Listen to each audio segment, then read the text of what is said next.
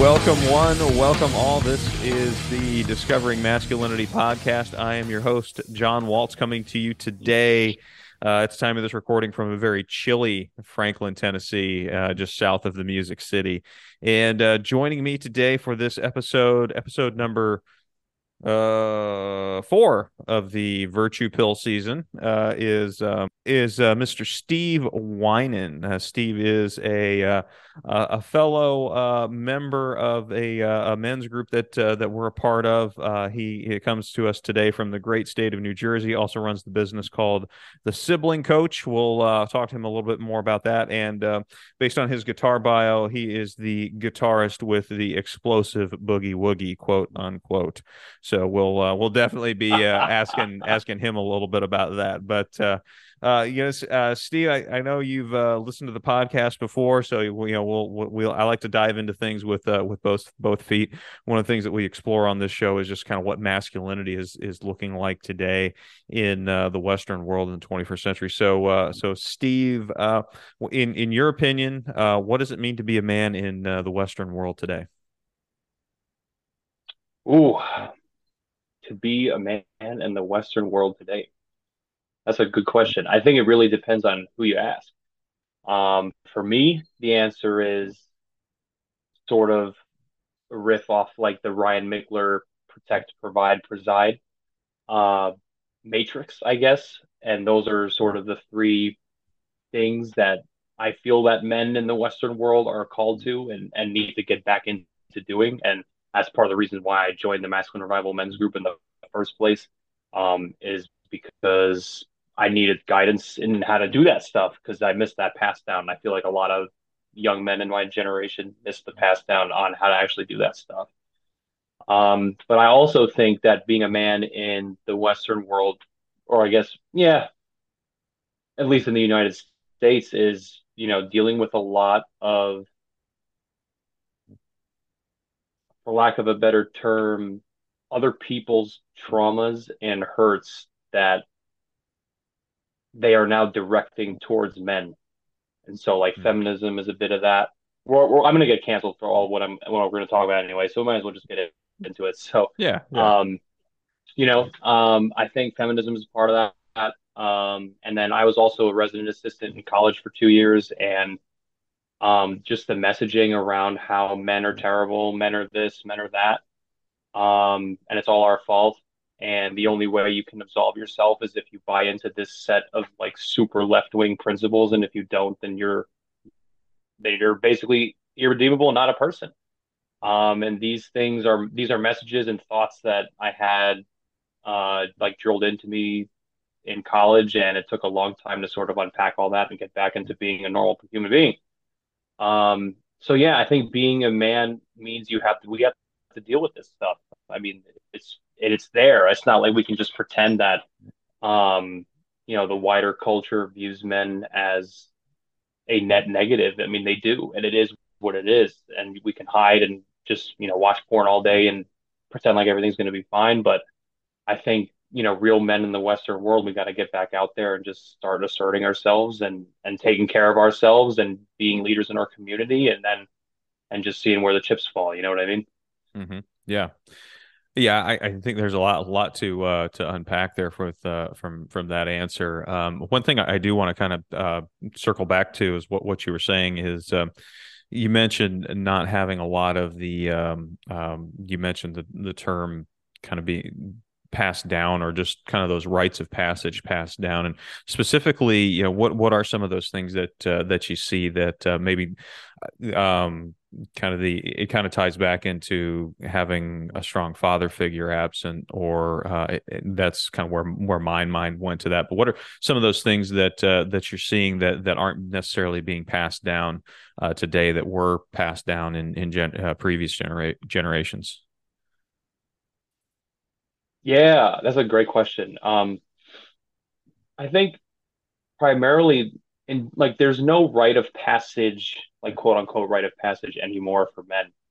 Um, and in the past, you'd have your father or your grandfather or other men in your family, and you'd either learn a trade or you would go, or you eventually, when the Industrial Revolution happened, like you'd leave your home and go explore and go to a new city and have to build your life for yourself. And that was like an adventure, right? Like that's you went and go learned about yourself, and you were like, okay, I can deal with all this adversity and difficulty, like, and that was kind of how you were birthed into being a man. But today, in this very like safe safetyism oriented culture that we have, it's just like men don't get experiences to deal with danger or to deal with taking risks or anything like that unless you play organized sports. Then you might.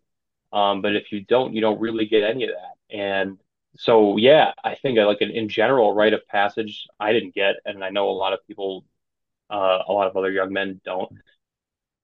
But in general, I mean, things that would have been great to have to learn would have been, um, this is how you can make money, or this is how you manage your money, or this is how you talk to girls, and um, like, oh yeah, and then also like life is really challenging, and you know when life does get challenging, these are the ways that you can deal with it as a man. And yes, you are an emotionally complex person because men have emotions. We don't Mhm. let them control us, but we're still emotionally complicated people. I mean, men and women are. But there's masculine ways to deal with your emotions that um, my dad didn't know how to do, and I didn't know how to do. Um, so yeah, I mean, there's a lot that we missed, but I feel like how to actually deal with your emotions as a man, how to actually manage your money, or how to go like why work, why make money, what is the purpose behind all of that, right? And as a man, like the purpose is so you can provide for yourself and then eventually provide for a family. Like that's how it's always been. But there was no elder in my family or anyone to tell me that stuff. It was just kind of like, oh yeah, just go do what you want. And that's kind of Mhm. the culture that we have right now. It's just like, oh yeah, just go do what you want. Yeah, yeah.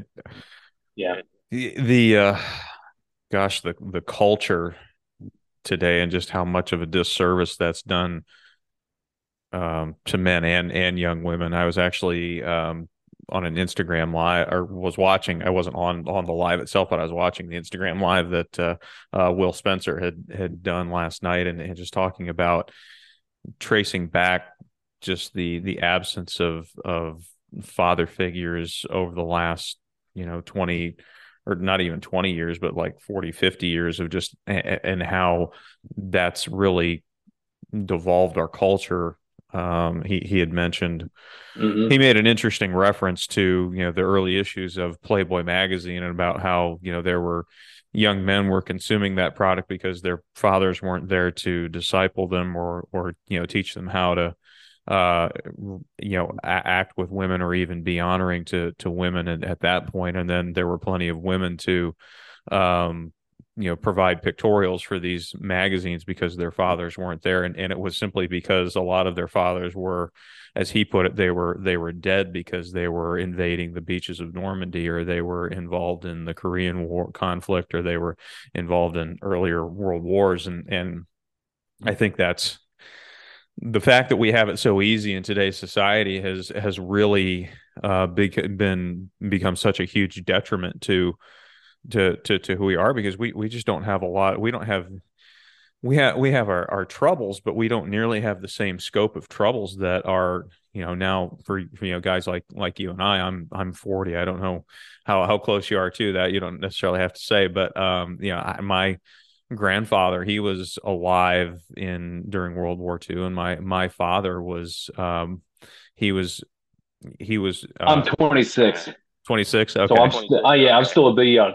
Okay. Okay. Yeah. Yeah. So you're starting to see the next um, evolution of that in our culture, where I was blessed enough that my grandfather and grandmother on both sides of my family, they were still together, and they weren't a casualty of any of those conflicts. And my father and mother are still together to this day.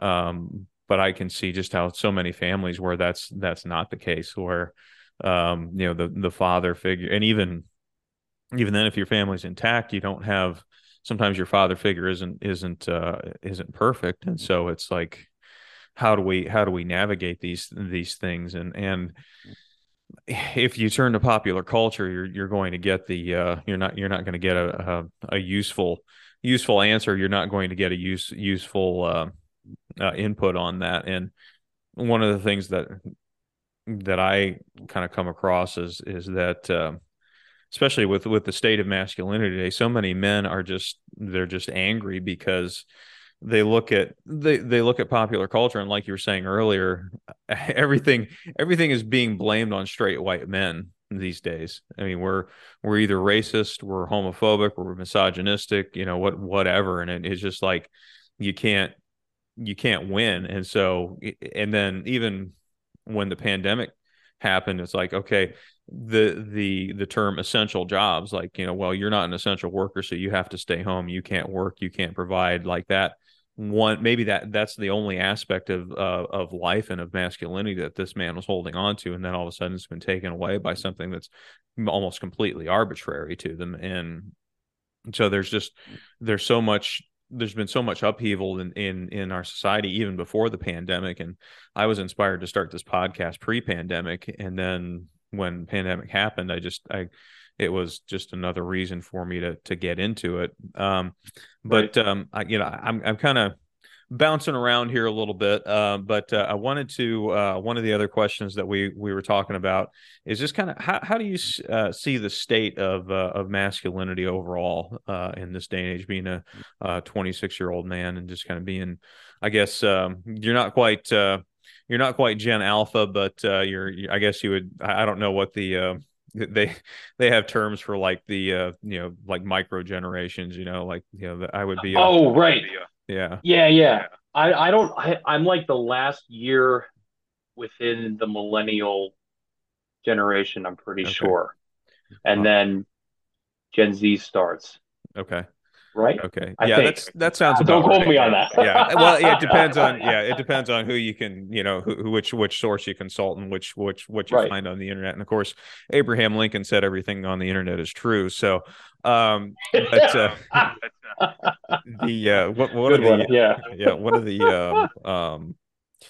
the micro generations that I've fallen into is, like, I was born on, like, the very beginning of, like, when they start saying millennials, calling us millennials. And so I've been called, like, a, not been called, but sometimes I've fallen in, looked at studies where I would fall into, like, the geriatric millennial is one that That is has, wild. like, that's a very hurtful term, but Yeah. I needed a safe space after that. But Yeah. geriatric millennial, or they called us zillennials, like exillennials. So they're, like, right at the tail end of Generation X, but then right at the beginning of the millennial generation. So it's really kind of unique for me, because when I was a little boy, like, going out and playing outside was still, like, the I primary think. way that we entertained ourselves. And then, you'd come in and you'd, like, our form of electronic entertainment was, like, watching TV. And then, maybe Yeah. we had, like, the old 8-bit Nintendo and things like Yeah, that. Atari and all that. Yeah. Yeah, yeah. And Yeah. then, it just, as we grew up, we kind of grew up with, like, when PCs and the internet were coming into households. And, now I've got, like, I'm just kind of looking around my apartment here. I've got four different devices that are connected to the internet right now in my Yep. apartment. It's just really, really wild. But I just want to kind of get your status on how you're seeing things, especially as it relates to the masculine in our culture today.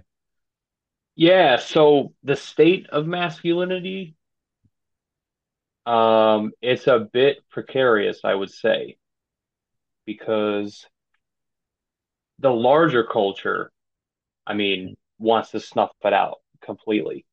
And I know like people might listen to this and be like, what is he talking? Well, the audience probably knows what you're talking about. So I don't think that's gonna be an issue. But like, if you're someone who doesn't really know what masculinity is or what femininity is or what feminism is or anything like that, and you're listening to this, and you're like, what do you mean? Like masculinity is precarious? Like, what does that mean? Well, I mean, the larger culture, corporations, government policy, universities, um, there's no there's no bastion in the culture or the larger culture where you have positive examples of masculine men anymore. We can't even get that stuff on Disney Plus. Mhm. I mean, like it's just not there. And if you Or turn if you on the do get it on TV, there, it's got like a warning label, or it's got like a warning thing right yeah, so well, before it. yeah, Like, exactly, yeah. exactly, yeah.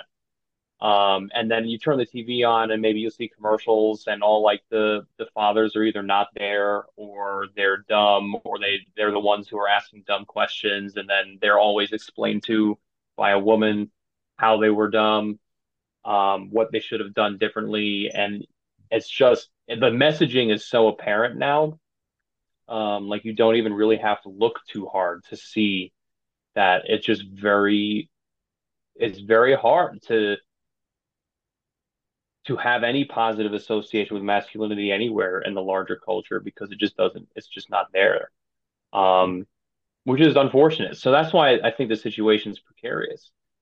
I mean, but also I think there is a little hope for it because, as on the virtue sphere and people like, Will and Brendan and Mike Pantile and Sharon. Oh, by the way, we need to get this out in public.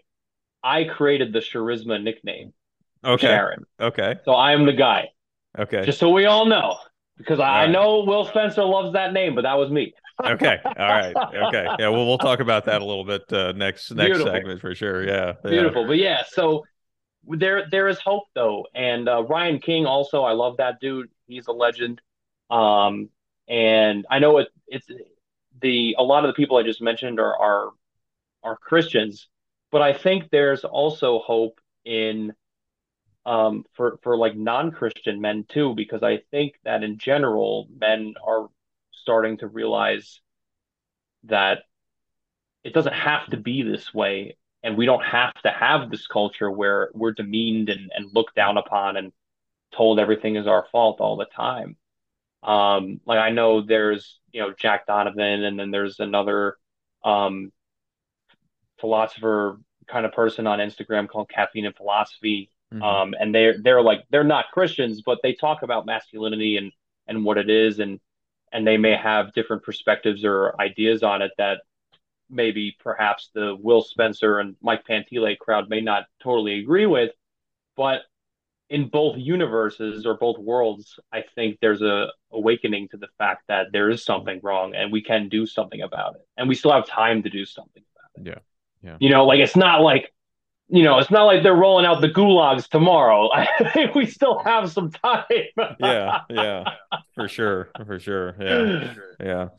Yeah. Yeah. Well, it depends if you talk to Alex Jones or not, but yeah. Yeah. I That was a good one. Yeah, thanks. I think I do a pretty good Alex Jones impersonation, but his voice is just so gravelly it hurts my throat, so I can't do it Yeah, for no, one of my yeah, you gotta stay away from audiences. it, But bro. Yeah, yeah, you don't want throat polyps. That's nasty. yeah, yeah, yeah. Um, yeah, and I coming at this, especially when I started doing this about a few years ago, um, the state of masculinity was kind of one of the content creators that I follow on YouTube, Paul Joseph Watson. He did a video about the relationship between men and women and how things were going, and this was late 2019, early 2020, before pre-pandemic, and he just kind of called the state of masculinity, just the term he used was a dumpster fire, the best Mm. way that he could, and his comic delivery, but yeah, I mean, it was to a point where, you were seeing a lot of, young men who were just kind of giving up on things. And then, there's a whole nother rabbit hole about MGTOW and the red pill. We'll talk about that here in a few minutes. But I feel like, having been plugged into this space and this part of, it's kind of like a, not necessarily an offshoot, but it's a different sphere and space on the internet now, just like the, what Will was calling it, the virtue sphere or whatever, just like people who are looking to come back to those traditional masculine values. And it's really interesting. Brendan of Masculine Revival, he's told me a couple times and told our groups a couple times, that I think he says like almost half of his followers on Instagram are young women. And the world is really hungry for strong masculine leadership. And looking at, if you look at mainstream legacy media, you wouldn't necessarily ascribe to that. Like they would say something else completely. And even upwards of 20 years ago, you would same type of things exist, like the male stereotypes in your popular TV shows. They weren't very strong, weren't very masculine. You wouldn't like, I'm thinking of the male cast on Friends. Like, as funny as they are, and as legitimately as funny as some of those episodes of that show is, Yeah. I wouldn't want Ross, Joey, or Chandler trying to pull me out of a fire. Like, No. I wouldn't be turning to those guys to do something like that. So, but for a long time, that was like, I wouldn't say those were like the male archetypes of our culture, but that was just kind of how men who are kind of in our age bracket now were kind of represented. And even like, as funny as the TV show Home Improvement is, I feel like, Tim Allen's character on that, like, that's the punchline of the show, is that he's, supposed to be this handyman, but he keeps, wrecking everything with, not only his marriage and his life, but also on the TV show, and that's Right. kind of what's supposed to make it funny. But nowadays, you just look at some of these, you look at TV commercials, you look at TV shows, like you were saying, like sometimes, like, the husband's just not even there. And it's just like, Yeah. the strong male archetypes, that's just not even there. Or he's just a completely different type of a masculine influence or hero Yeah, there. And I agree. even and I'm thinking of, like, Sharon and I, we like to we talked about Star Trek a couple times on our Oh, yeah, podcast. And baby. We could yeah. talk about Star Trek for 5 days, bro. Oh yeah, yeah. And even on, like, some of the newer Star Trek shows too, like the masculine influence on that has just been downgraded so much. And it's just like, I'm thinking of, I'm fortunate enough to have, this isn't a commercial for T-Mobile, but I have T-Mobile cell phone. And with Mhm. that, one of the benefits that I have is I have a free basic subscription to Paramount Plus. And so, I've been watching, the one of the new Star Trek shows on there called Strange New Worlds. And I really enjoy it, but it doesn't have the same strong, like, the character is Christopher Pike. He's the captain of the Yeah, Enterprise. It's right before right. Kirk takes over. Um, but even him on there, it's just like he doesn't quite have that same, the character doesn't quite have that same presence that Picard or Captain Kirk had in the later versions. And even, it's a lot of the characters on there, I think it's a mostly female cast. I'm trying to think, there's probably only like two or three other men who are actually regular cast members on that version of the show. And so it's like everything's just trying to shift towards the feminine, and even like women who are trying to be in masculine roles. And it's just like, it just speaks to how we're kind of going backwards in the culture. And I guess to fine to kind of wrap it up, put a fine point on it, is that not only is there a space that men that are looking for truly, looking to how they can fulfill those masculine roles or look at different masculine archetypes about what they should be. But there's also women who are hungry for that strong male leadership, and that they haven't been Hmm. getting, and that society hasn't been getting for a long time. I think even like for almost I can kind of trace everything back, being that I'm 40 now. I can kind of trace back a lot of things just going off the top of my head, just even like in the last 20-25 years, that it's gotten really, really bad. But I do want to ask you and get your take on just let me get your take on that, just kind of like how you've seen, who are some of the specifically in fiction. I really like asking this question too, specifically in fiction and media. Who are some of the strong male role models that you've seen in different genres of fiction and movies, and I'll just let you pick it up from there. Like, who are some of the, like, when you think of like a truly masculine character, like who do you think of? Oh, oh yeah. This is what I'm here for. Um, I think, I mean, probably most people in this space would say like Aragorn is one.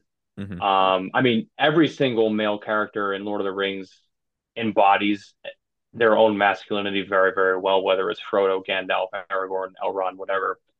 But for me specifically, um, I really in the Star Trek universe, for me, I've always loved Captain Picard. Hmm. I think because after you had Kirk, who was more of like the straight up like not machismo, but a little machismo. Yeah. Yeah. And then Picard kind of comes in and he kind of refines it, and it's like, masculinity can also be patient, incredibly intelligent, a diplomat of sorts, but that man can also beat your ass. Like, Yeah. and he does, and he can, like that he has that quality to him also, but he's refined it and he's in control of it, which I think is really amazing to watch. Another one that Netflix decided to destroy or attempt to destroy was Geralt of Rivia in the Witcher series. Okay. Um, and it's a famous book series, more famous from the video games. If you don't know, anyone who's listening, Geralt of Rivia is the Witcher, and in the Witcher universe, that means he's basically a human, but he's been mutated in order to hunt monsters and be able to kill them. Because in that universe, monsters have superhuman capabilities that regular humans can't catch up to their reactions and Okay. strength and all that stuff. So Yeah. that's what Geralt's job is, essentially to hunt monsters and protect humankind. And he is a phenomenal character, very complicated character, but phenomenal and super masculine. And for some reason, the showrunners at Netflix decided that they would make the show more primarily about the two female characters, Ciri and Yennefer, and have Geralt sort of be like a passenger in his own show, Hmm. which was just madness. And no one's here for them. Like, everyone's here for Geralt and primarily Henry Cavill, who's the actor, but Right. everyone's Yeah. here for him and to see his story. And they just decided to like, how they do, like, reinterpret things and change the story to fit their own biases and needs and stuff like that. It's just like, this is ridiculous. But anyway, so yeah, Geralt's another one. I think Obi-Wan Kenobi is also a fantastic example, um, of someone who maybe isn't like a bodybuilder, physically strong, but he's very wise, very humble, um, and despite the fact that Anakin decided to kiss everything goodbye and become Darth Vader, like, generally he's a good teacher. Hmm. And I think that's a great aspect of masculinity that, as we were talking about before, the ability to teach and to pass down. I think that's something we need desperately, and I think that's something that a character like Obi-Wan provides, and that sort of like teacher, mentor, elder role, especially with Luke in the original trilogy. Yeah. Yeah. Yeah. Yeah, That's those are some great examples there. I watched a couple episodes of The Witcher on Netflix, but I didn't stick with it when it was first released because I just moved on you to didn't miss much, bro. yeah, It's yeah. sad. You didn't miss much.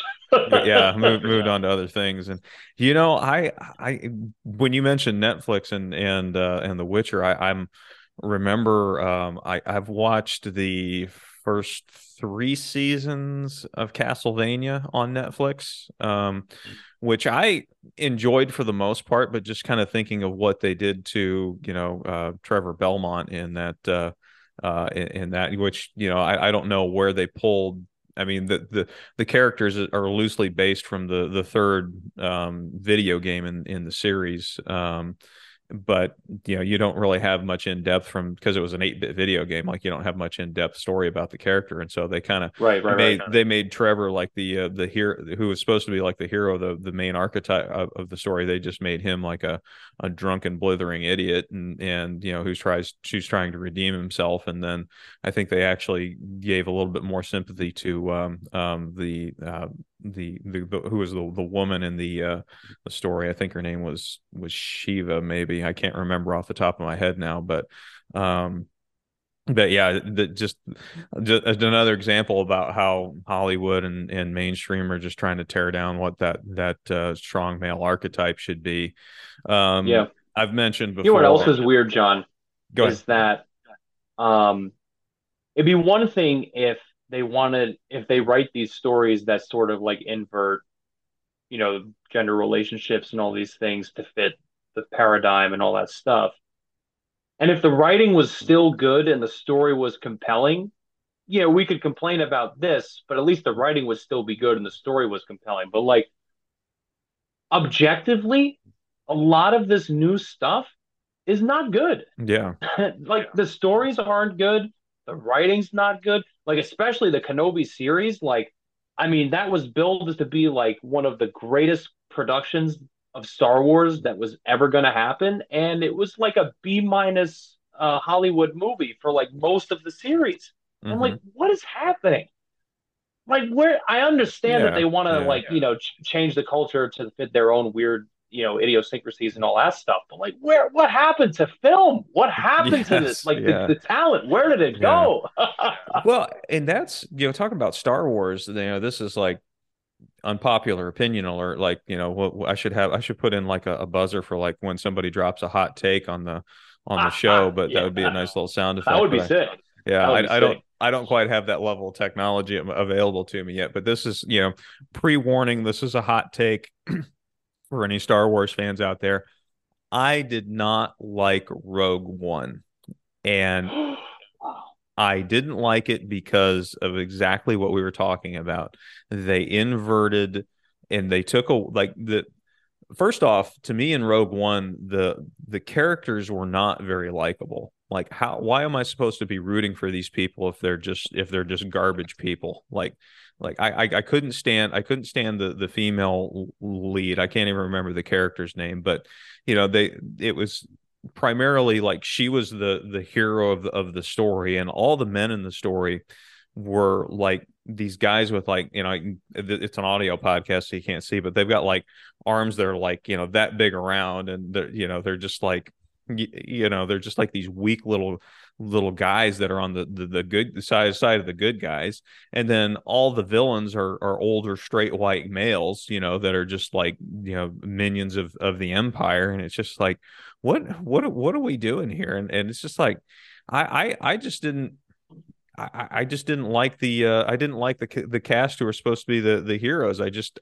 didn't like it. I didn't think there was a lot of, I mean, it's sci-fi, but there's got to be some elements of realism to it. Like, you're telling me Mm. that a guy whose bicep is as big around as like my wrist is going to be able to punch a guy who's wearing combat armor dressed up as a stormtrooper and knock him out. Like, I'm not buying this here. That's a fair point. That's a fair And that point. was one thing I just noticed as I was watching the movie. And I just that those were the main reasons that I didn't like it. It's just like one of the things that just has happened to film. It's like they want to put so much trauma on these characters, and they Yeah. just these characters are barely likable. They're barely likable. Hmm. You can't root for them. Like, going back to I use Star Trek: The Next Generation and Deep Space Nine a lot in my references because those were shows that I grew up with. But the thing about those characters on those shows was like they were people that you genuinely wanted to root for and were Yeah. genuinely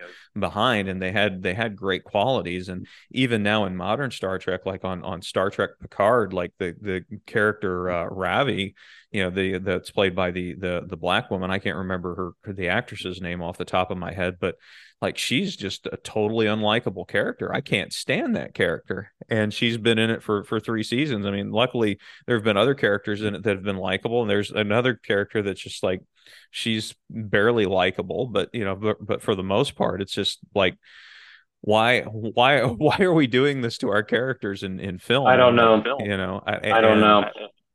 but yeah, you're I right. don't It's know. like what has happened to film? Like, a lot of in television, it's just like It's just they're wild. going more for like a shock value rather than to tell a good story. And Yeah, and it's so weird, man, because they have the resources that like Golden Age Hollywood could only have dreamed about. oh yeah, Like yeah. imagine either like Ben-Hur or the Ten Commandments or like something like that with like the level of CGI that we have now. I mean, they could have made incredible. I mean, it was still incredible, and it honestly is probably better that they didn't have CGI for those movies. But Hmm. they could have used it to such great effect. And the fact that we have all of these great tools and all these resources now to tell stories, and we're just telling crappy stories, it's just wild. And also about Picard, like I watched season one and I was like, what the hell is going on here? Like Yes, yeah, everyone on that crew, I know we're a little off topic, but yeah, everyone yeah. on that crew had so much trauma and somehow yet and they all acted out on it in terrible ways, like the doctor lady who just like committed murder out of nowhere. Yeah. Rafi, who's basically just abusing drugs and alcohol, and it's just like, and the pilot of the ship too. He like that. Oh That's an yeah, example of a dude who's literally just an asshole to be an asshole. And it's like, yeah, why did they do that? yeah, yeah. My God. I don't know. I just like, well, even in what they did to Seven of Nine too, like Oh yeah, man. they just made her they just so I was just like yeah, I mean I there were some, maybe it's just because I have bad taste, but I stuck with the second season, and I'm actually kind of looking forward to the third season. I'm hopefully I've hopeful heard it's a that big next generation reunion, so it yeah, could be yeah, really good. yeah. So Yeah, I'm it really could be looking, really good. yeah, really looking forward to that. And just when I saw the trailer for it, I got some goosebumps there just because it's like it's my childhood coming back. Yeah, man. I had the action figures when I was a kid, and had some of the the ships that made noises and stuff. And I actually had a little phaser that made a bunch of noise, and my Oh, sister got that's awesome. this is a funny story. I'm going to out my sister on this, but she probably won't care. But I was playing around with it in my room one day, and she got so aggravated with me for doing that. Like she stole it from me one night while I was sleeping, and actually it was kind of good on her because good for her because she took it and she like took it apart and she unhooked a couple of the wires in it and then put it back together, and I didn't even notice. So I picked it up one day and I'm like pressing the button, and I'm like, What the hell, man? yeah, I was like, in my mind, I'm trying to zap a Jem'Hadar with my phaser, and I'm like, okay, this Right. thing isn't working. Like, what's going Where's the on here? zapping? Yeah, yeah, yeah. And years later, or I don't think it was years later, but later on, she told me what she did, and I was just like, kind of miffed about it. But That's yeah, so that just funny. tells you how much I was into it. But you know what? We're at a pretty good stopping point here. Let's go ahead and take a quick break. This is the Discovering Masculinity podcast. I'm your host, John Waltz. He is Steve Winan, joining me from the great state of New Jersey. I almost said Missouri. Wow. Almost. It's been a long day. It's been a long week.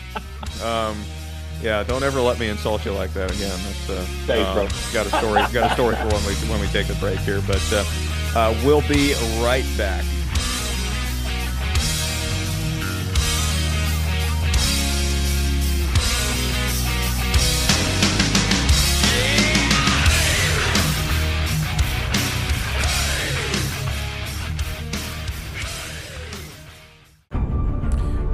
say before on this podcast that masculinity can only bestow masculinity.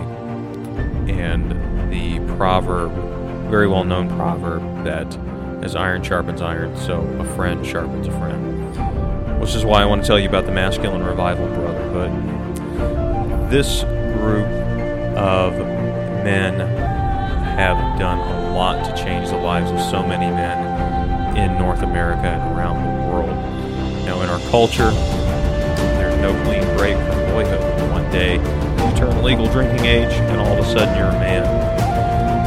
Many men are lost. They have no idea what it means to be a virtuous man, to be a true man that's a protector, provider, a man who can lead his relationships, lead his life, lead his family. Which is why I want to invite you to join the Masculine Revival Brotherhood. Now, so many men that I've come to know personally as part of the Brotherhood have changed their lives dramatically, from weight loss to moving out of their parents' basement to being able to finally approach and talk to women, to getting married, having children, becoming financially stable, all because they have a group of like-minded men in their corner, seeing their potential and seeing how they can grow. Now, what you get with the Masculine Revival Brotherhood is you will be a part of weekly meetings. We have a 2.5-hour virtual meeting every week to discuss and partake in processes that change us as men. We have our own private Slack community where we can chat and also receive calls and connect with brothers between meetings, especially in times of support. You will receive accountability from a band of brothers who want to have your back and want to see you win in life. We set quarterly goals for each other. We are a group of like-minded men. So, I would encourage you, I do encourage you, to join us in the Masculine Revival Brotherhood. Reach out to the Masculine Revival Instagram page. Reach out to Brendan Schmidt. DM him the word Brotherhood. And he has new groups forming this year. Great leadership partners that are overseeing the group. And again, I have been a part of this group. This group has been my own personal testimonial. It's been partially responsible for the rebirth of this podcast. And I would not have met men like Will Spencer, Mike Pantile, Jonathan Rios, and Ryan King. I would not have been able to meet them or reach out to them and have them on this show and this platform. I can't say enough about the men in my own group who want me to succeed, want me to lead and become a force for good. I want to be a force for good in this space, and the Masculine Revival Brotherhood is enabling me and equipping me to do just that. So, if you want to grow, if you want to have a group of like-minded men in your corner that have your back, that want to see you win in life, join the Masculine Revival Brotherhood. Go to masculinerevival.com or search for Masculine Revival on Instagram. Links will be in the show notes. Again, that's masculinerevival.com or Masculine Revival on Instagram. As Brotherhood member Ryan says, if you have the courage to live a life true to yourself, this is the 21st century initiation into manhood. This is the Masculine Revival Brotherhood.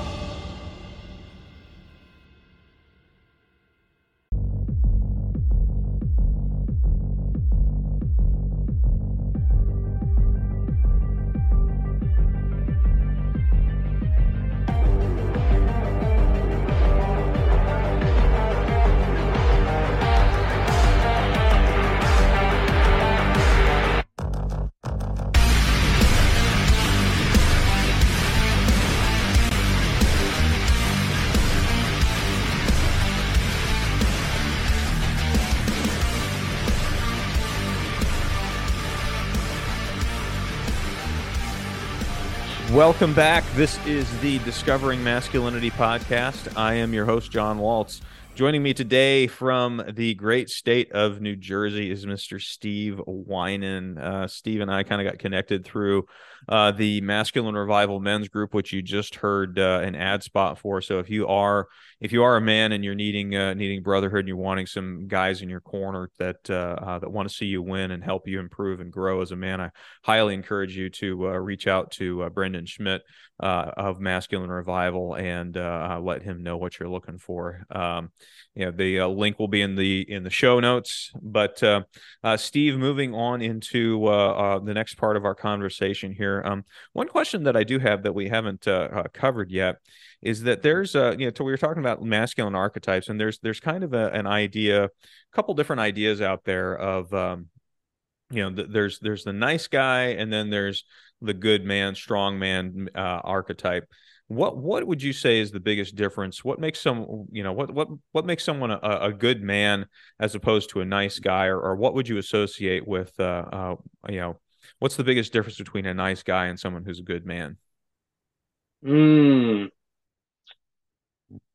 my instinct is to say that a nice guy, of which I used to be one, so I know them intimately, would be a predisposition towards more agreeableness and people pleasing than the norm, Mm-hmm. or especially for what you would expect a man to behave like. And for the good man, quote unquote, yes, a good man is compassionate and kind, but you also don't want to fuck with him, right? Yeah. Like it's and straddling that line of having the kindness, but also being able to flip on the kill switch, right? Yeah. That's what I think. That's, in my opinion, that's what a good man is. And this age that we live in, and also for myself, is I'm trying to find my edge, right? I'm trying to find the edge where I can be a good man, but also retain the parts of like the quote unquote nice guy that you need to have. You want to be compassionate for your kids. You want to be compassionate towards your wife and be kind to them and your community and all that stuff. But you also have to be firm. You also have to be assertive. You also have to lead. So you got to find a balance. And I think that's really hard to find. But that is the difference, I think, in Yeah. my opinion. Yeah. And I've heard a couple different answers to that, but it's very, very similar. Is that the nice guy, or the term that the kids use is well, actually I haven't heard it used too often now, but even like 4 or 5 years ago, the term that would be used would be simp, SIMP. Yeah, And yeah. That would be the term that's used for sure. yeah, Yeah. and And I think also, oh, go ahead, John. You go oh, ahead. you're good. You are. Yeah, so I think the big key difference. So what is the reason behind a nice guy being highly agreeable and people pleasing and simping, quote unquote, and all that?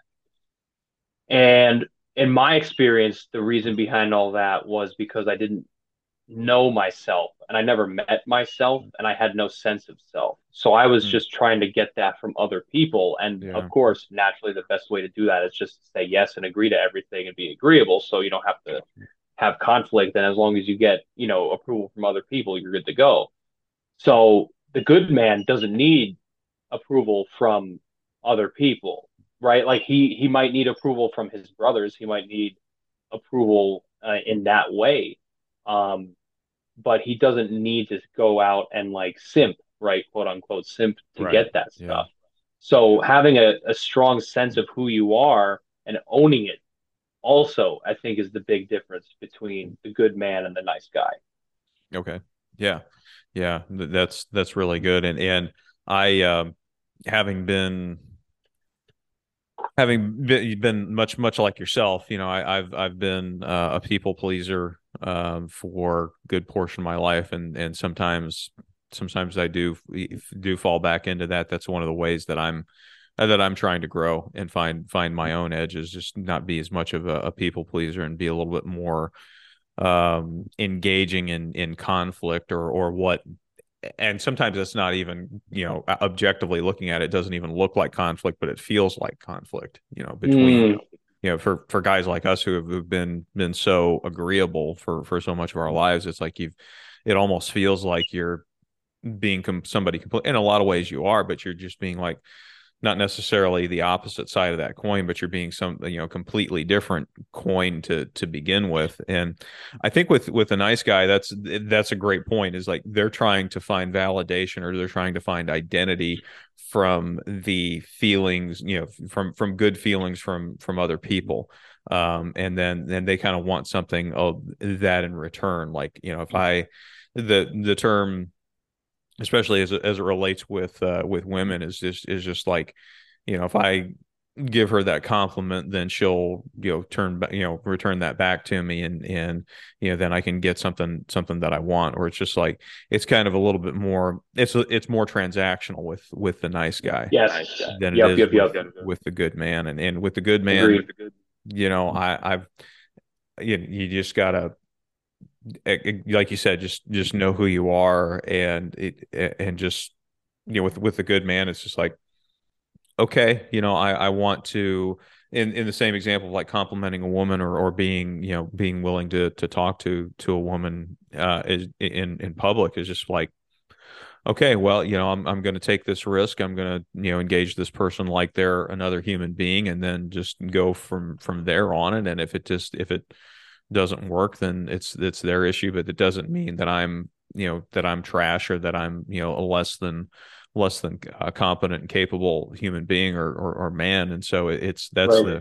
that's the difference. And the nice guy, one more thing, I think the nice guy, he doesn't even know what, um he doesn't know, like, being a protector and provider. That's not something that goes through his mind. It's just like, it's Mm-mm. constantly affirmation. It's constant, trying to get good feelings and positive feedback. Where the good man is just like, I'm sacrificing this part of my ego, so that I can be, an anchor and a stalwart for my family and those that love me. So I think Right. that's a good thing that, and I think, like you said, having being ready to have that kill switch ready to go. Or the clip that I think about, it's become popular on Instagram, is Jordan Peterson talking to Joe Rogan about a translation in the Bible about the meek shall inherit the earth. Well, the word meek is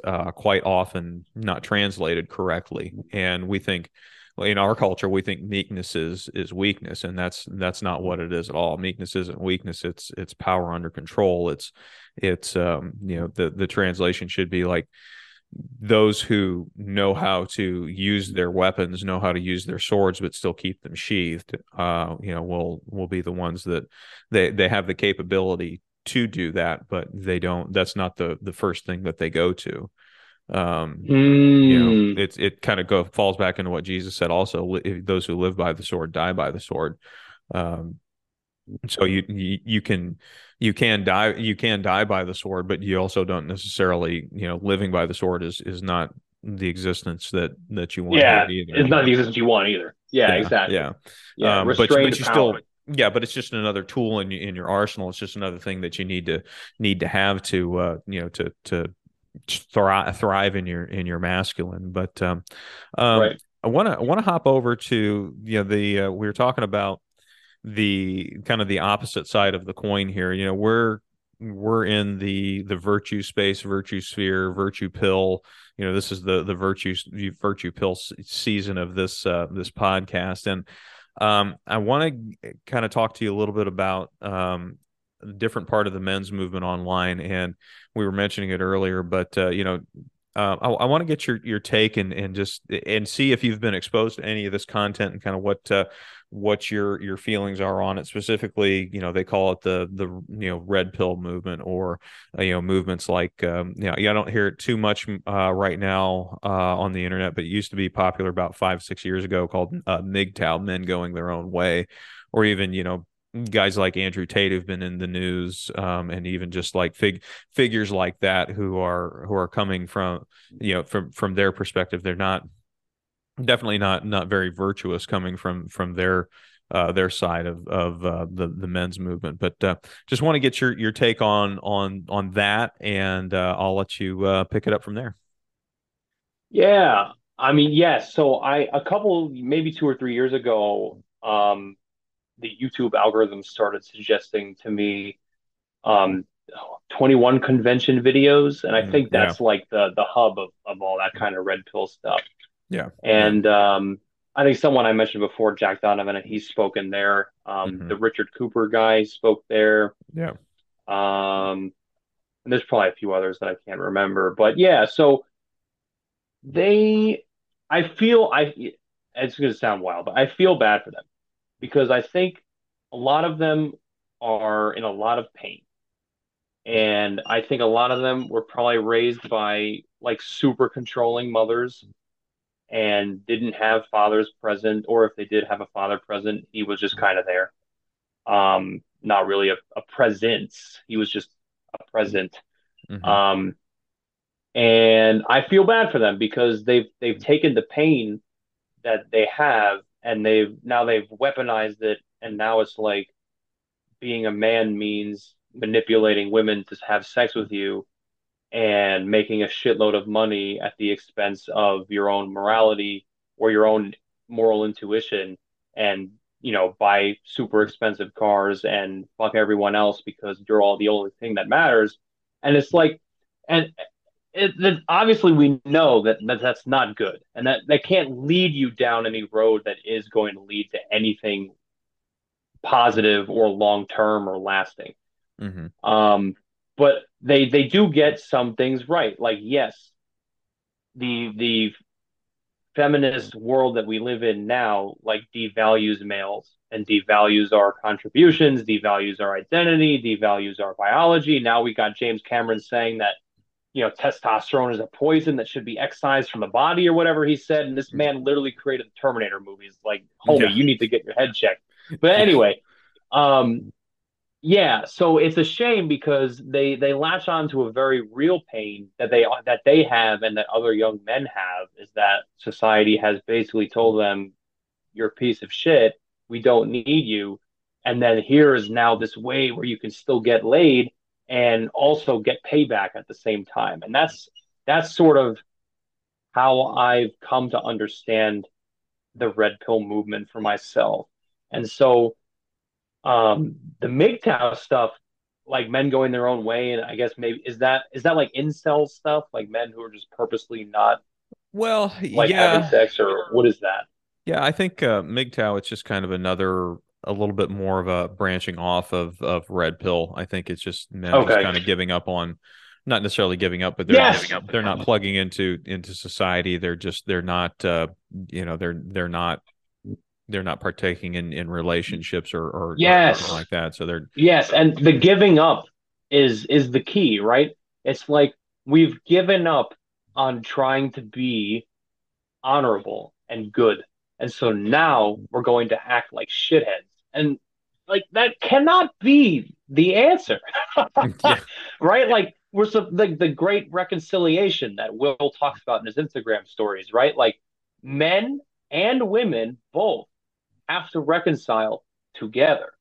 We yes, can't go our own ways because then the species dies. I mean, yeah. it's just the math doesn't add up, brother. Like, Yeah, come yeah. on. Well, and we're seeing a result of that is I'm sure you've heard the stories too. Just like the birth rates are just down so Oh yeah, drastically in the Western yeah, world, and you know yeah, it's really quite alarming. And yeah. even testosterone levels have just have dropped so much, and that there's if you don't have a greater purpose or a greater morality, I can see where the red pill and MGTOW movements would be attractive to you and kind of draw you in because there's my dad and I actually had a conversation about this a long time ago. I was a sophomore in high school, and I was in kind of a tough spot mentally, and we were talking about it one day, and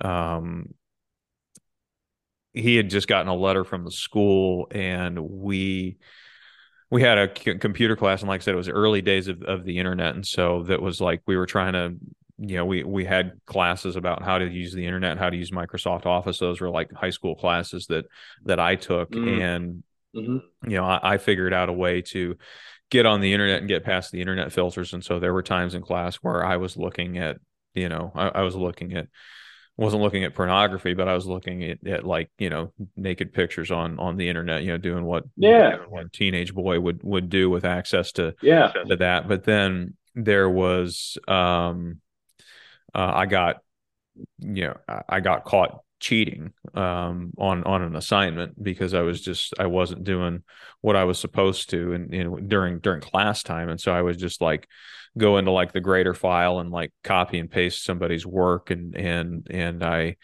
um I so eventually I submitted that, and that was reported back to my dad, and we when we were talking, he said, he wasn't too upset about me looking at looking at the women online, just because he's like, that's natural. I can understand that. But it was the cheating that really hurt him. And we were talking about it, and I remember I was really at a really upset point, because it was actually it was actually a couple days after the Columbine shooting. I don't know, it was that Mm, time of year, and so everybody was just at school was just kind of a little bit more on edge because something like that had happened, and um, he was, you he understood why I was upset, and he understood that, and but still it was, he had to confront me about this whole cheating thing, that I did. And I remember, it's kind of a long way around to get this, but I just remember I just pointed at, I had some CDs sitting on the end table next to my bed. And I said, well, maybe he just was like, you've been last 6 months, you've just been so angry and just have acted out so much. And I just don't understand where this is coming from. And I just pointed to my end table, and I had, I had some heavy metal music. I mean, I'm more mature now, so it does. I'd like to think it doesn't affect my mentality too much. But I had some old school Metallica albums on, on CD, and it was like Korn, Follow the Leader. That album, I had that album, and that was just like right when that kind of genre and part of yeah, the new metal popped off. Yeah, for sure. yeah, when that was taking place, and so yeah, I was just like, well, maybe it's that, and he said to me, well, what's the draw to it? Why do you listen to it so much? And I told him, I was like, well, I feel like it helps me express my anger. And he made a very poignant statement. He said, well, son, I don't think it's so much that as that it just reinforces your anger. And that was a really eye-opening statement and realization that I came to, because as a teenager, I don't think your brain's quite developed enough to be able to differentiate that between, expression and reinforcement. And that kind of speaks to the maturity of our society. So I say all that because what the red pill does, what MGTOW does, even black pill, that type of thinking, what that does to a lot of men in our society is that it reinforces their anger. It says like, yeah, you're pissed, you've been wronged, maybe you've been through a divorce, maybe you've been through, you've had these career options, or maybe, a woman that you were really in love with just told you to fuck off, maybe, whatever, like you're not where you want to be in life. Well, it's the system's fault, or it's their fault. It's not you as a man. It's and so it's just like, and this is how, the world's lied to you, and this is how religion and how, television lied to you. And so, and then you get to the point where it's like, oh yeah, that's right. If I had, if I was looked more like Rich Cooper, if I looked more like Andrew Tate, like she wouldn't have left me. So, this is what I'm going to do.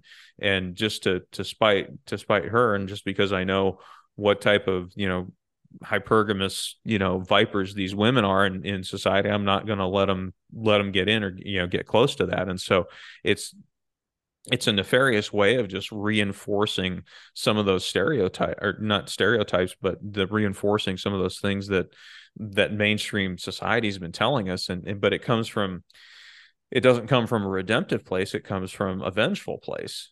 And Yep. and Yep. Yep. vengeance and retribution is so much easier to cope with, or to understand, and to want, and to even acquire, or claim, rather than redemption, or retribution. And I try, and I kind of came to the realization, kind of revolving around that too. I was a career that I had early on. I was actually right about your age when this happened to me. I was unceremoniously fired from a job that I Ooh. had for about 7 or 8 years. And Tennessee is an at-will employment state, so you can be pretty much fired for, wearing a green t-shirt, and your boss doesn't like it. He can just snap his fingers, and you're done. And so that was pretty much what happened. And the owner of the company that I was working at, he said, "I'm not satisfied with the performance of your department. Tennessee is an at-will employment state, so I'm firing you today." And um, looking back on that, there were times where I, would have daydreams about, like, oh, how could I get some type of revenge or retribution on this guy? And then I finally came to the point one day that I was just like, I don't want I don't want him to suffer any loss like I suffered and felt that day. But the only thing that I want is for him to know how much it hurt me. But I don't want him to suffer. I just want him to know where that put me, and then just move on from there. That's really I think that's the biggest difference between redemption and retribution, is, or revenge. And so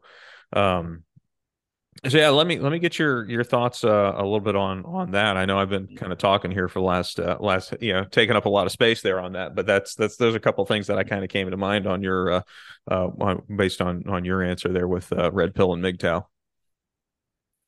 Yeah, man. Yeah, the spirit of vengeance. I mean, it feels powerful and awesome, but it's going to destroy you in the end. Um, and I don't quote me on which part of scripture it is, but it's like vengeance is mine. That's Yeah, God's job. It ain't yours. Um, and even if you're not religious, um, really think about what is it doing to you? Like, how do you like? Do you really like? In the end, are you going to feel really great and be happy that you stored up all this anger and pain and wished that upon someone else? Like, no, obviously not. yeah, Um, yeah, dude, and I think you're right. Like the red pill, MGTOW, all that kind of Andrew Tate stuff is just totally based on vengeance and trying to settle scores. yeah, Um, and it's not a spirit of reconciliation, which is how you solve problems yeah, in human society. You have to reconcile, otherwise communication breaks down and you go to war against each other. And that's why we've got the feminists over here, and then we've got the MGTOW, red pill, Andrew Tate schmucks over here, and it's just like we have these two camps that are just like they are the same, but they're also diametrically opposed. It's kind of like Nazism and communism. But anyway, hmm that's a whole nother podcast. yeah, But it's yeah, like you have these two sides that are diametrically opposed to each other, but they're also exactly the same. It's just their target audience of victims is different. yeah, Um, and that's what we're dealing with here. That's what we gotta, and I think this virtue pill stuff gives us a third way into like, hey, we can actually just come together and reconcile. yeah. Ooh, what a concept. Right. Yeah. Yeah. Yeah. Well, and it's just at some point it requires emotional maturity on the part of the individual.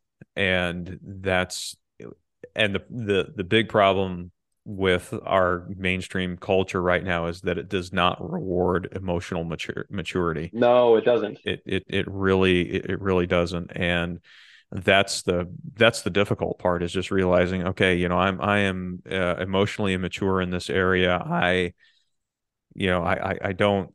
There's a difference between understanding something in your head and then understanding, and putting it into your heart, and understanding something in your heart and taking it to, it's becoming part of who you are. And there's that's there's going to be some from both camps that are eventually going to realize, like, you and I are great examples of that. We were exposed to red pill content, and I first started discovering it about 5 or 6 years ago, when I was living in Arizona. And there were some things that, like, yeah, modern women that are mainstream feminists, yeah, they do act like this. Hypergamy is a real thing, and you know what? For the record, I've said it before, I'll say it again. I'm glad hypergamy is a real thing and that it's out there, because I've got a sister and I know that the man that she married a little bit above socioeconomically, and he's he's a great husband, great father, and provider for her and my nephew. And I'm very, very glad that she, married him. I'm very glad that people, when, women that I see, that I care about, have a platonic relationship with, when I see them, get, I want the women that I care about to marry up. I mean, it's just like, Yeah. and so it's it's a real thing. It's a necessary thing. It's just part of our, who we are as a society. And yeah, I mean, there's, you got to understand that, but obviously it's not the nefarious thing that some of these red pill guys make it out to be. And there's red flags to look for in women, that but you can do that and not be misogynist, or you can do that and not, not put down all women, or spin plates. Like, I'm a Christian, I'm a man of faith, and what eventually pulled me away from the red pill was just like, God doesn't call me to spin plates. He doesn't call me to be a man like that. He calls me to be a man who has, one wife and children, and provides for my own household, unless that I'm worse than a non-believer. That's a pulled out of scripture there too. And I think that's one of the big thing that some of these red pill guys are missing, is that they don't have that higher sense of morality that guides guys like me, and guides guys like Will, and guys, Hmm. Jonathan Rios, and other guys in our space. But I want to talk to you a little bit about. We'll switch gears here a little bit. You have a business that you run called the Sibling Coach. So I Yep. just want to ask you a little bit about that. Tell us a little bit about your business, and what your mission is with that. Yeah. So, I think it's something that I've always in the back of my mind thought about doing, but I never had the ability to really step into it, ironically, until I joined the men's group. And and then just getting exposed to people who either run their own businesses or um, work for companies that they really believe in, and it's just like, whoa, like, you mean I could like do something like this? Like, oh yeah, this is amazing. So yeah, so the business is called The Sibling Coach, and it is a life coaching business. And my ideal clients are people or siblings or parents of people with disabilities. So if you're a sibling or parent of somebody with, um, severe or very severe autism, Down syndrome, any sort of learning disabilities, neurological disorders, like, the goal is to help my clients reclaim the parts of their lives that they had to give up in order to take Mm. care of people like that. Yeah. And and disclaimer, a lot of popular media portrayals of disabilities are not accurate, or very, very best case kind of scenarios. So, like, there's a Hmm. show called The Good Doctor where the main character is on the autistic spectrum, but he's a doctor. Like, Hmm. and he has behavioral issues and can't regulate social interactions and things like that. But he's a fucking doctor. Yeah. Yeah. Okay? Like, my brother is will never be a doctor, will never be working in corporate supply chain. He will never get married. Like he will never do a lot of things that like neurotypical people do. And so that's a very different life and it's a very different experience. And the siblings and parents of people like that have also very different lives and experiences as a result of the responsibilities that come with caring for somebody like that.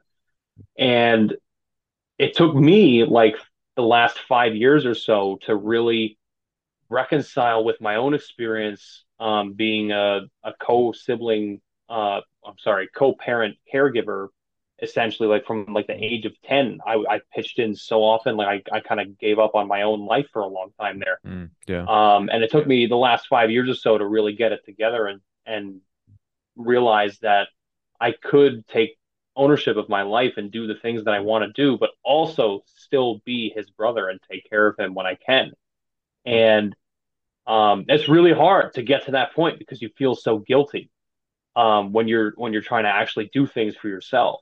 And so that's why I started the business because I know there's more people out there than me and my sister um, who need someone in their corner who knows what it's like and how difficult it is and can help them put together a plan to step into things in their lives that they want to do. I mean, it could be as small as just going to the gym twice a week and just cooking healthy meals. Like, even that's a challenge because it depends on how intensive the care is and do you even have time for that stuff. Yeah. So it varies based on who on their needs, but that's why I started the business to do that stuff. So um, yeah, so I post pretty regularly. I got a website. We could talk about that stuff at the end. Yeah. But yeah, that's what it is. Okay. Awesome. And you're just kind of inspired to get into that because you have a brother who has Yeah. special needs. Yes. Yeah, and I felt like now that I've empowered myself to do the things that I want to do and build a life that I want to live and have a wife and have kids and all that stuff, despite the fact that I also have this other responsibility. I feel like the world's missing out on a lot of other really great people who can do really great things that are just stuck in the caregiver Yeah. role and they need a push and guidance to get out of it and balance it better. And so that's what I'm doing. Okay. Awesome. Awesome. Yeah. All right. Well, yeah, and so you do have in your Instagram bio, which I do want to ask you about. So you put it out on the internet, so I'm going to use it as leverage to embarrass Go you. for it, bro. Says the guitarist with the explosive boogie woogie. So I got to ask you about that, where that line came from, and tell us a little bit about your musical talents. Yeah, so I was in a band in high school with four of my friends, and we played at a Battle of the Bands up in Sparta, New Jersey. And while we were off stage, like I had my guitar on and we were just kind of just running through the song silently. But I know I kind of always dance and move around, so the judges must have seen me or something, and Yeah. then we come out on the stage, and then the MC is like running through everyone's names. And then she just goes, and finally, Stephen Winan, the guitarist with the explosive boogie woogie. Yes. And like and like the whole band looks at me. I see my parents out there, they're looking at me. I'm looking at them, and I'm like, I have no idea what the hell she's talking about. Nice. Nice. Oh, it was awesome. Yeah, it was a blast. Nice.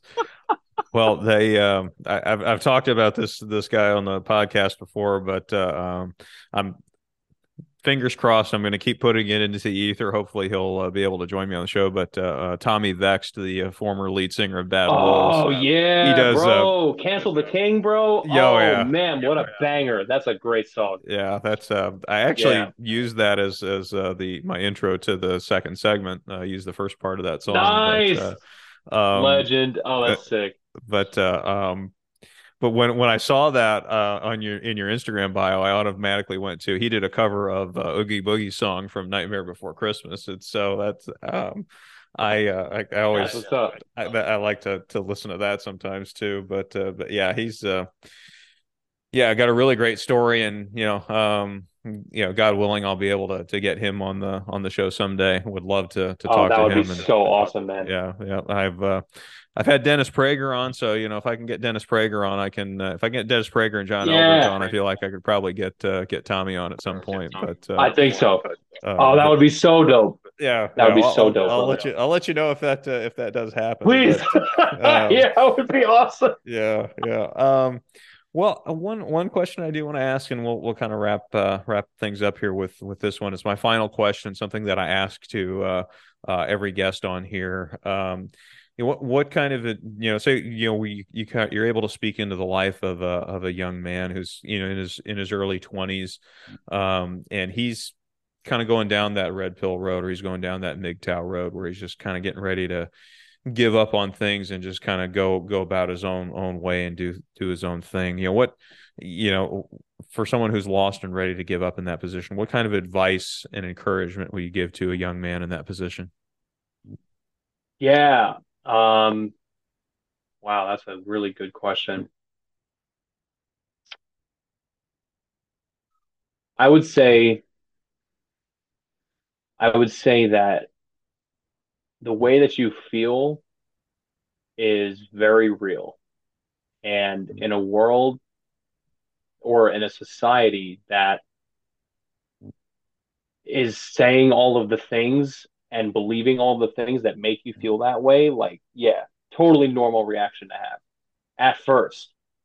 But there's more to life than being in pain and being a victim.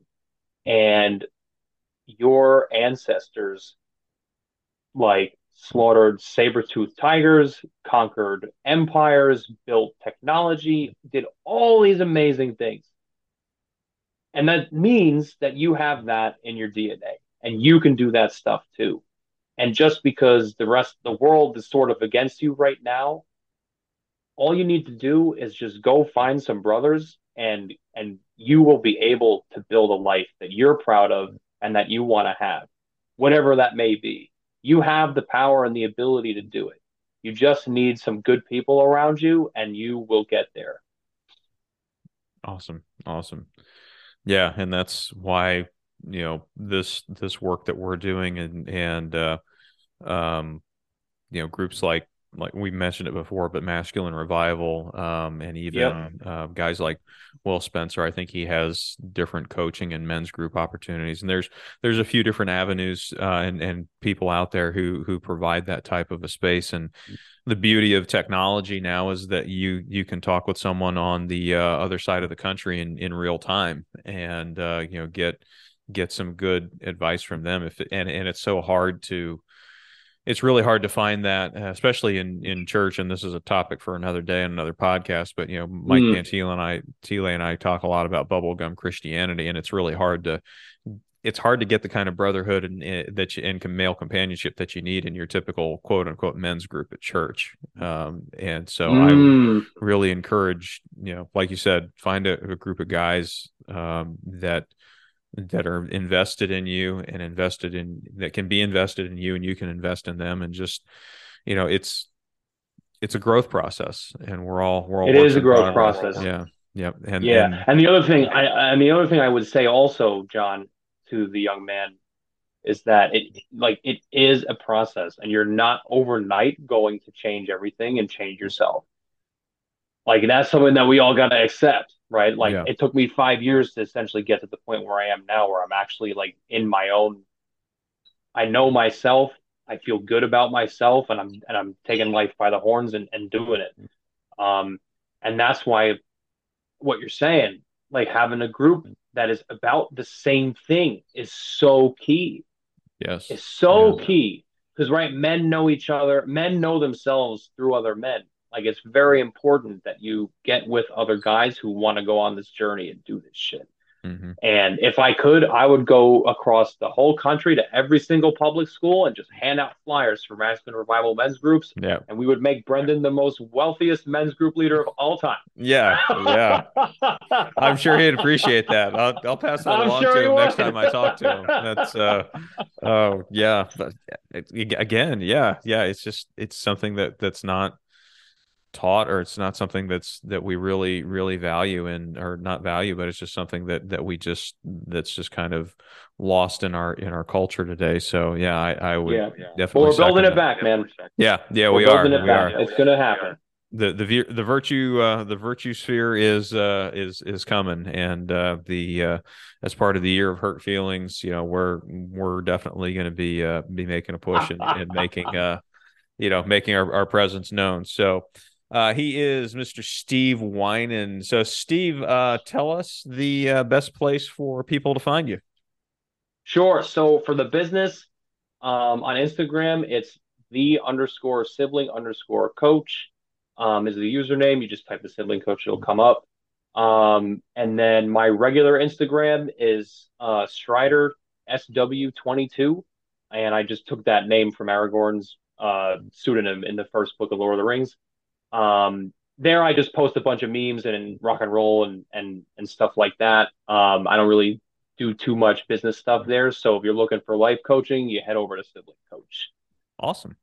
All right, my friend. Well, it was great to talk to you today, and great to see you face to face. We've talked a little bit over Instagram, but we'll have links to your business and personal Instagram in the show notes.